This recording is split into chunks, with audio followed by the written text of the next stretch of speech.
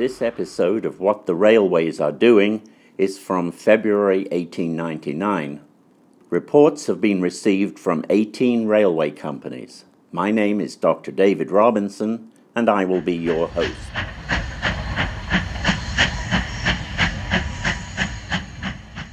The first news is from the Caledonian Railway. The permanent low-level station at Glasgow Central is now open, and the temporary station built 3 years ago has closed.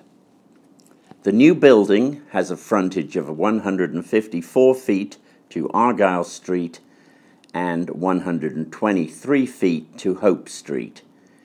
It is a one-story structure of massive and ornamental design with a huge dome at the corner. Canopies carried on cantilevers overhang the footpath along the whole frontage. Communication with the high-level station is obtained by a passage rising at a slope of 1 in 10. The passage leads to the distribution gangway over the Argyle Street entrance. A glass roof over the whole station admits plenty of light, and the appearance is even more brightened by the white brick lining of the walls. A restaurant, 60 feet long, adjoins the distribution hall. Separate entrance and exit stairways, each 19 feet wide, are provided, and the general arrangement of the station seems to indicate that the traffic will be conducted with a minimum of confusion. The Caledonian Railway Company believes that their screw couplings are sufficiently strong to hold the vehicles of a train securely together. The side chains formerly in use upon passenger carriages are now not to be used, but simply hung up at the end of the vehicles. 100 new engines are being built for goods and mineral traffic, while also 2 new third-class picnic saloons with the most modern conveniences and the underframe supported by bogies have just been constructed.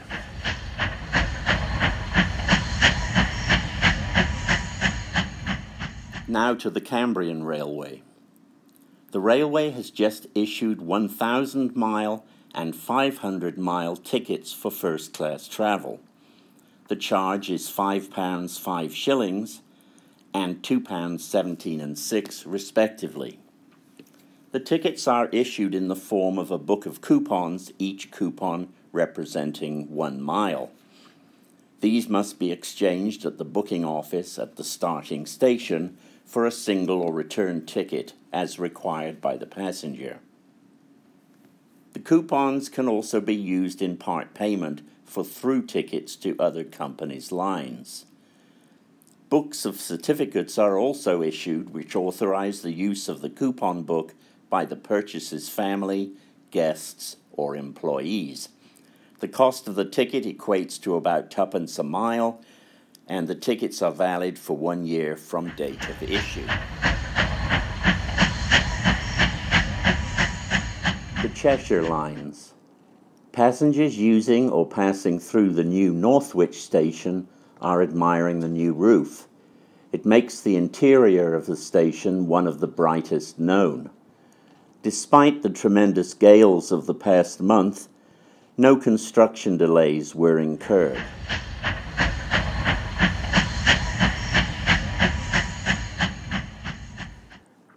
The City and South London Railway. The progress with the Moorgate Street extension has continued uninterrupted during the past 6 months. Both tunnels are completed from the junction with the present line at the Borough under the Thames to Moorgate Street Station, and the 3 underground stations are almost finished. The shafts are ready for the lifts, and lift installation has begun. The laying of the permanent way is also well advanced, and the subway communication between the Lombard Street station of this company and the Bank station of the Central London has been constructed. Work will soon begin on the station buildings on the surface at Moorgate Street, Lombard Street, and London Bridge. The extension from Stockwell to Clapham Common is progressing very well. The line should be completed and ready for traffic early in the autumn of this year. The erection of the new boiler and engine house at the Stockwell depot is proceeding rapidly and will be ready for the erection of the engines in March. The extension through the heart of the City of London has now been completed. To fully use this valuable portion of the line, the remainder of the authorized undertaking will proceed. The contract for the works will be awarded as soon as favorable arrangements can be made. The company hopes that this portion of the railway will be constructed at a very moderate cost.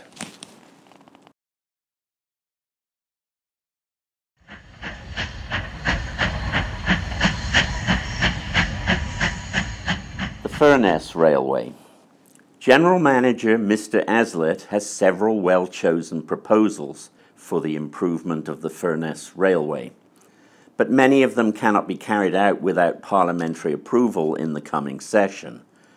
Among the new facilities that are projected are the provision of hotels and coaches by the railway, new and more convenient piers at Waterhead and Bowness on Windermere, and the dredging of the lake around the piers. The working of the curious little Eskdale and Ravensglass Railway is also included. The Great Central Railway. The London extension is rapidly approaching completion, if the contractors are to be relied upon. If the wind, weather, and other circumstances permit, the formal opening will take place shortly. A new station for the joint use of the Great Central and London and North Western Railways will be built in place of the current one in Clegg Street, Oldham. The cost is estimated to be about £25,000, and it will take a year to complete the work.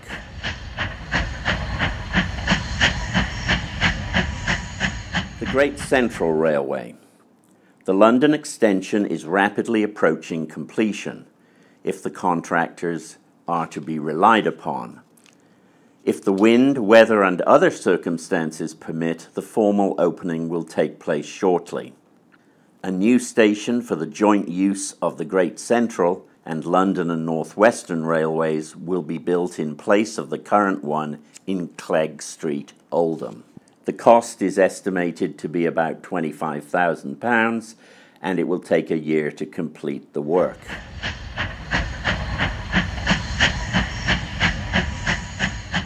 The Great Eastern. Comparatively few people are aware of the immense goods and mineral traffic conveyed by this railway.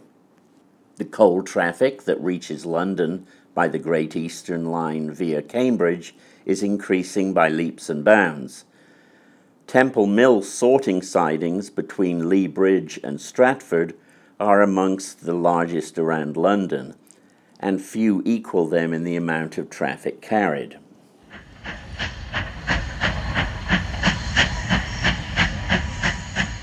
The Great Northern Railway.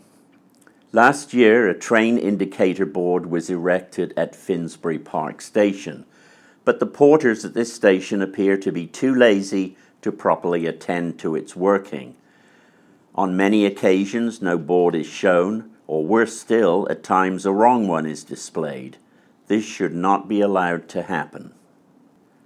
On Thursday, January the 19th, the directors received a deputation of 8 season ticket holders about chronic overcrowding to which the suburban passengers are daily subjected. A new engine house to hold about 40 engines is being constructed on the upside south of Hornsey Station.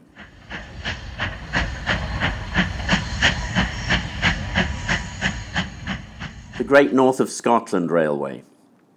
The company has given instructions for 10 new locomotives to be built at their Kitty Brewster Aberdeen works. Also being built is a new third-class saloon for the use of pleasure parties. General Manager Mr. Moffat is evidently determined to make the line bigger and better. Already plans have been prepared and contracts accepted for the construction of a new railway station at Inverurie. The building will be 1 story in height and 227 feet in length.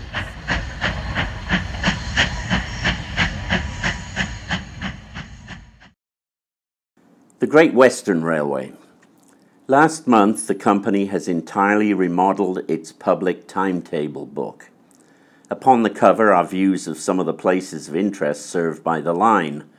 The type, which is entirely new, is exceedingly clear, and the style of the publication is thoroughly up to date. However, the Great Western is so large a system that the large map provided in the new time book scarcely does credit to the extent of the line. If new, clear, up-to-date sectional maps, somewhat of the style of those formerly inserted in the Great Western Railway timetables, were added, the book would be still further improved. Thermometers are now fitted in all steam-heated trains, 1 thermometer in the front brake van.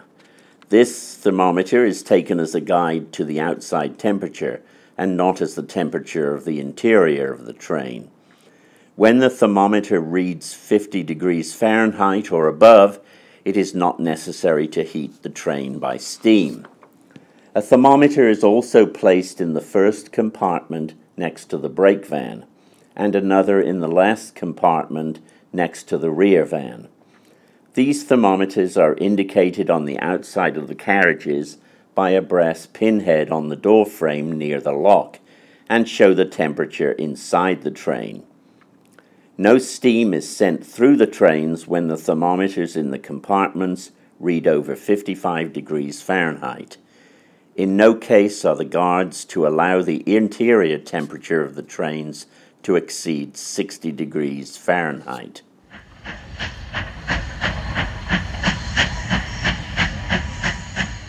The Lancashire and Yorkshire Railway.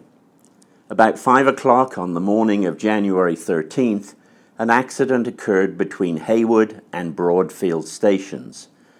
A goods train was travelling down the loop line when the driver ran through the buffer stops at the top of a steep decline. As a result, the engine tumbled into the embankment and the wheels became embedded in the soil. Fortunately, the driver and the fireman had miraculous escape and were unhurt. The impact was terrific and several goods wagons were completely wrecked.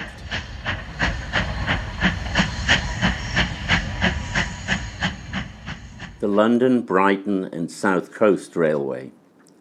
The Croydon patrons of this railway are now able to travel from Victoria by the 8:50 p.m. train. On Monday, January 2nd, 1899, the cargo steamer Angers, which sails between New Haven and Dieppe, foundered around midnight. It was close to the end of the western jetty at Dieppe during a violent gale. The vessel was thrown against the jetty, part of which was destroyed, and in consequence, all communication with the shore end of the pier was lost. The 459-ton French-built ship is owned jointly by the London, Brighton, South Coast and the Western of France Railway. She was commanded by Captain Fournier with an all-French crew. The ship attempted to enter the harbor at midnight, but the sea at that time was running very high. It first appeared that the vessel would enter safely, but when it gained the entrance, she turned at right angles to westward and ran clean through the pier, foundering on the westward side. It is thought that the steering gear broke.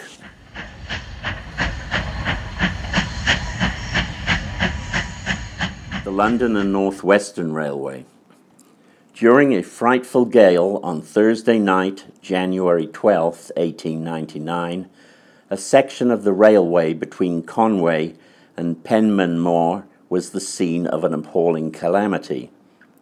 The Chester and Holyhead Railway runs alongside the seashore almost the whole distance after passing Flint. The violent lashing of the waves put a tremendous strain upon the wall which protects the railway between Conway and Penmanmore. As a result, the water rushed in upon the railway and washed away the ballast of both the up and down lines for about 70 yards.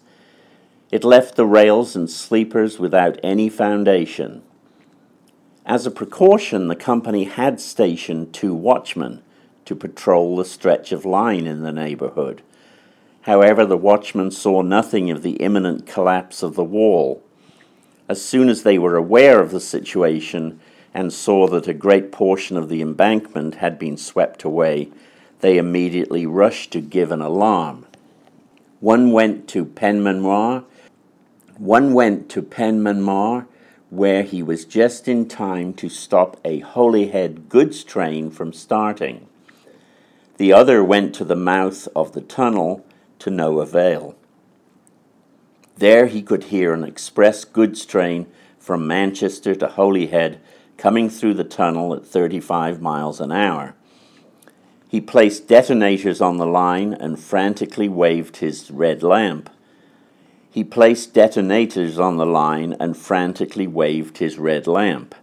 The driver did see the signals, but there was not time to stop the train. He applied the brakes, but both the engine and tender went onto the suspended rails. Their heavy weight brought them down, and they toppled headlong over into the sea. The driver and fireman were thrown into the water, and they were drowned almost immediately. There were 13 trucks and vans on the train, loaded with various goods. 8 of these followed the engine into the water, but 5 stopped short of where the line was demolished. Later, the engine was found at low tide, lying flat on its side. It was partially covered with debris and was being washed by the surf. The tender had crashed down on top of it and was fixed almost at right angles. The machinery of the engine appeared undamaged, but some of the trucks were smashed and splintered. They were lying in a confused heap of wreckage. The covered van had been shattered to pieces, exposing its content of hampers and boxes. Some of the fish vans clung to the suspended rails, which had not given away. On Sunday, January 22nd, a large breakdown gang with the necessary equipment succeeded in raising the locomotive and wagons. The engine, which had been damaged both in falling and by the action of the waves, was taken to Crewe for repairs. 1 or 2 of the wagons which fell contained barrels of beer, and these, curiously enough, were found intact. On the afternoon of Sunday, January 8th, about 40 feet of the long bridge running from Crewe railway station into the company's works gave way, falling with a great crash onto the Holyhead main line. Several wagons on the rails underneath were crushed. The permanent way was greatly damaged, signals smashed, and the line blocked. The huge iron pillars which suspended the bridge appear to have snapped at their foundations. No one was injured, but rail traffic was delayed due to the destruction of signal posts and signals.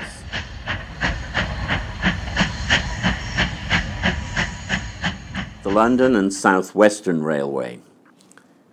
To attract traffic to its competitive stretches, the company is widening the main line between Basingstoke and Winchfield. The work is being rapidly pushed forward. This is the second section of the widening between Woking and Basingstoke. It's proposed to lay down 2 more lines and remodel and extend the stations. The first section between Sturt Lane and Farnborough is practically finished. The tramcar system of paying for journeys has been adopted on the trains of the Waterloo and City Railway. The fares and tickets are now being collected on the trains. Passengers are requested to have the exact amount of the fare or their tickets ready. They are also asked to see that the tickets are punched in their presence and handed to them in exchange for each fare paid. Early on Saturday morning, January 21st, an accident happened on the new Meon Valley Railway at Privet, resulting in the burying of two men working for the contractor. They were engaged in digging a shaft hole for a tunnel 40 feet deep and 12 feet square. Without warning, the sides fell in. Large gangs were set to work to dig them out, and one man was reached 2 days later. He stated that his fellow worker who was buried with him died the day of the accident. At the time of the collapse, he said he fortunately escaped injury from the falls of earth. On the Saturday, he heard his rescuers above, and he succeeded in climbing up some cross pieces of timber to a height of about 20 feet. When the rescuers reached him, he was uninjured, although he was suffering from exhaustion after his 53 hours ordeal.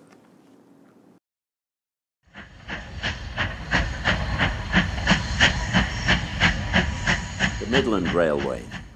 The Midland Railway has ordered 10 locomotives from each of two American firms. They are Mogul engines with 18-inch diameter cylinders and 24 inches of stroke. The driving wheels are 5 foot 2 inches in diameter, and the total weight of each engine is 41 tons. As might be expected, the engineering journals in the United States are jubilant at this capture of British trade. The new Shirebrook curve connecting the Midland Railway with the Lancashire, Derbyshire and East Coast Railway will be opened for traffic on Monday, March 20th. Commencing on that date, through Midland passenger trains will be run between Mansfield and Edwinstowe, which will place the towns of Nottingham, Derby, Birmingham, Burton, Leicester and others in direct communication with Edwinstowe, and will afford additional facilities for visitors to the Sherwood Forest and the Dukeries district.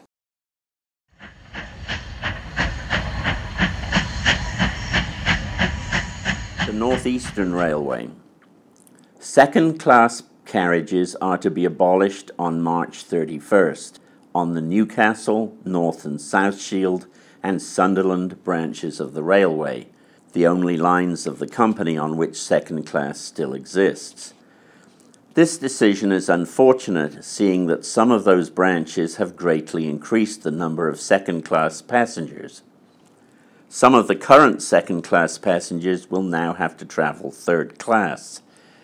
They may be reluctant to share carriages with colliers, dock workers, and other laborers who already travel third class.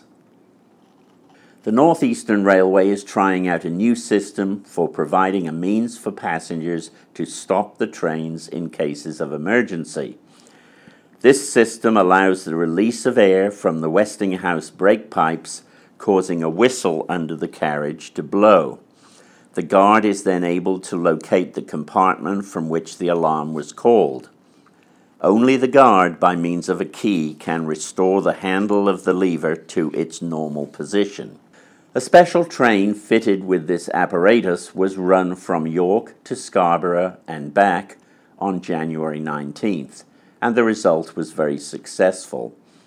11 emergency stops were made by means of the appliance, and the train, which was traveling at speeds varying from 35 to 50 miles an hour, was stopped each time within a distance between 600 and 1,200 feet.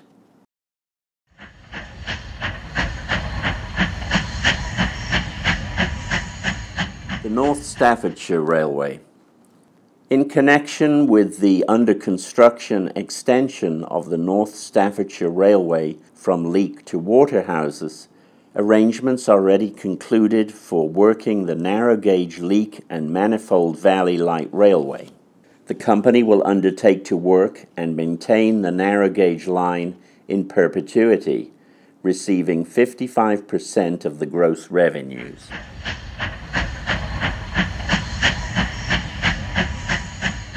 The Southeastern and Chatham and Dover Railway. As reported in January, the joint working of these two railways is now in operation, and the companies are doing their best to efficiently serve the public while to also affect economies in the services. The printing of the timetables at the works of the Chatham Railway at Victoria will be another step in this direction when the present contract expires. The rough weather of the past month has provided opportunities for the whole of the continental traffic to be worked from Folkestone. Originally, the London, Chatham and Dover trains ran to Dover, and then over the Southeastern Railway back to Folkestone, but later they were run via the London, Chatham and Dover to Ashford, and then direct to Folkestone over the Southeastern Main Line. Already the London, Chatham and Dover stations at Sevenoaks and Ashford has been closed.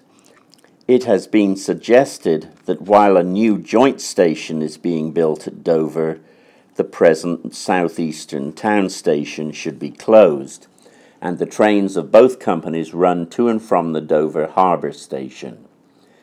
When the new services are further consolidated, the trains are likely to run faster, and express trains will run over the Southeastern system. A contract has been signed between the Southeastern Railway and the Spears and Pond catering firm to supply refreshments at all the stations along the line. The stations will include London Bridge, Hastings, Dover, Folkestone, Margate, Canterbury, and others. In this connection, special attention will be paid to lunch and tea baskets, and also the daily supply of fresh bread and pastry, which will be sent down the line by the newspaper trains.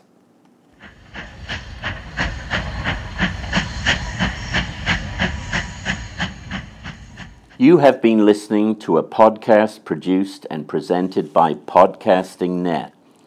If you enjoyed this program, please tell your friends and check back for future episodes. Thank you.